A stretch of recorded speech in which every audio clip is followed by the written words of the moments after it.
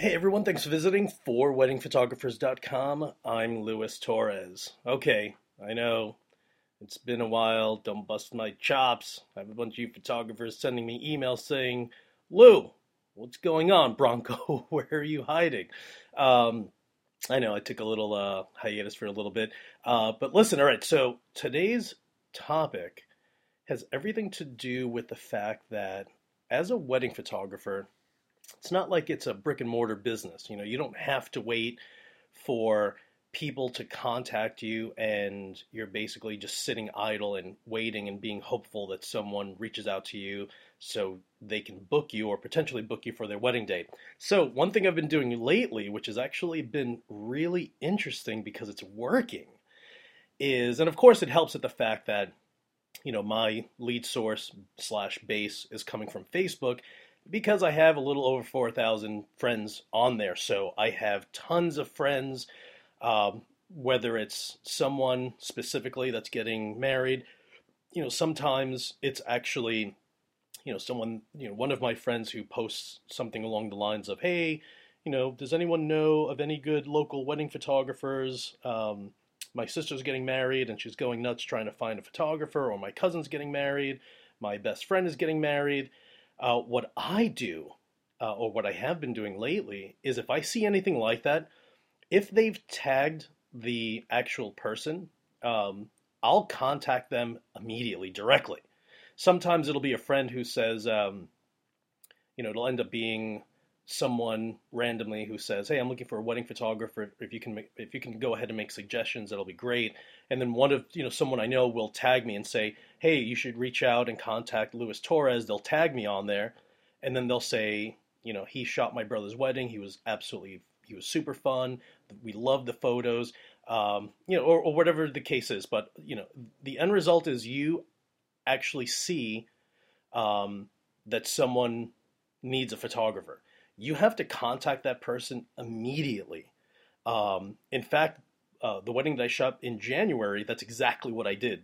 One of my buddies tagged me on a post and on a comment that they made when a groom reached out and asked for recommendations for photographers. This one guy tagged me on there. I immediately contacted the groom and said, "Hey, when you get the chance, give me a ring and we'll talk about, your wedding day and the plans." And he's just like, "Hey, can I call you in 5 minutes?" Absolutely. So here are all these people posting, "Hey, you should contact this photographer. You should contact this other guy, this woman."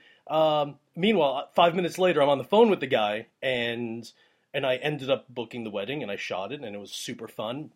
Um, and so don't be a brick and mortar type of business where you wait for someone to contact you. So I've been actually taking things a step further where when I contact someone, and I just started doing this, I immediately offer them a free engagement shoot. Tell me that's not awesome, because once they're like, "Hey, this guy's offering me a free engagement shoot and I haven't booked him yet," who cares? To me, it's just time, right? I don't have to buy another camera. I don't have to buy a new flash, a new lens. I have my equipment. It's just time.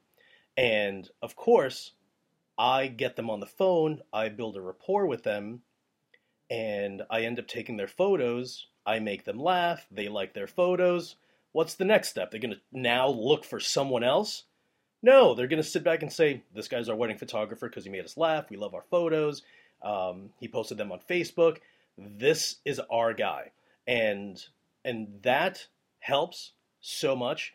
And even if it means at the end of the year I end up booking an extra 5 or 6 weddings, that's 5 or 6 weddings honestly I really didn't have to do much for, other than notice that someone's married, looking for a photographer, and just being active and going ahead and contacting them, reaching out to them, not from a selling tactic point of view, but really it is, but not really. You kind of have to sit back and say, "Hey, congratulations! Just noticed that you guys got engaged. I'd love to go ahead and offer you guys a free engagement shoot, regardless of whether or not you hire me to shoot your wedding. I just think you guys would look awesome, and your friends and family are gonna love the photos.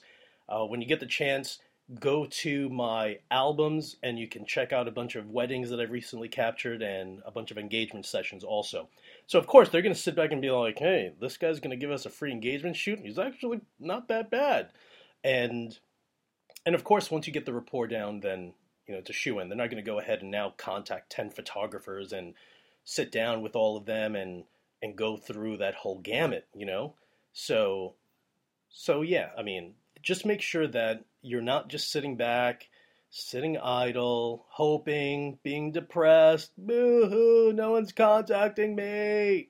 Yeah, you don't have to do that. You can actually reach out to people, and that's a great way to get more business. Of course, if you are on Facebook and you only have 200 friends, then that's going to be hard. Which is why I've always said, reach out to people, have more friends, and that's your job. Your job is to be active, and it's your business. No one's just going to hand you money because they feel like it. You go out there, you let the people know that you exist, and make sure that you book as many weddings as you can. Aside from that, I've been getting a few new photographers contacting me lately about shooting with natural light versus using a flash. And of course, I have a bunch of episodes, and if you guys have been listening for a while, you know that I've always been really big on, if you're going to become a wedding photographer, you need to master flash photography. Because 95% of the weddings, you're going to need it, because not every single wedding is outdoors. So, or at some point, even if half of it is outdoors, like the ceremony, everyone getting ready, the first look, at some point, you end up inside, and unfortunately, it can be pretty dark and terrible. So, with regard to flash, yeah, man, you should not be shooting weddings at all if you don't know how to use a flash.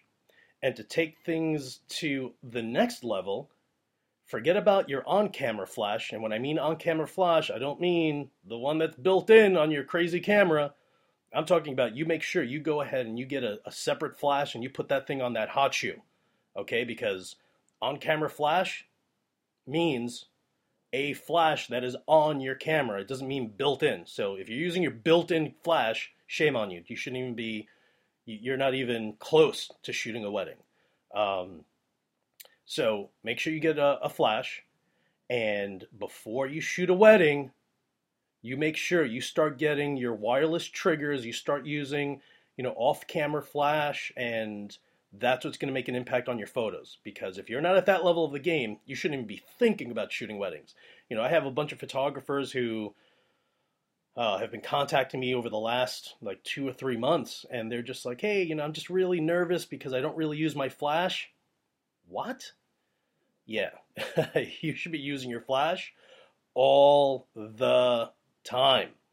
And if you don't realize that you should be using a flash, that just means that you're clearly not doing your research in becoming the photographer that you want to be.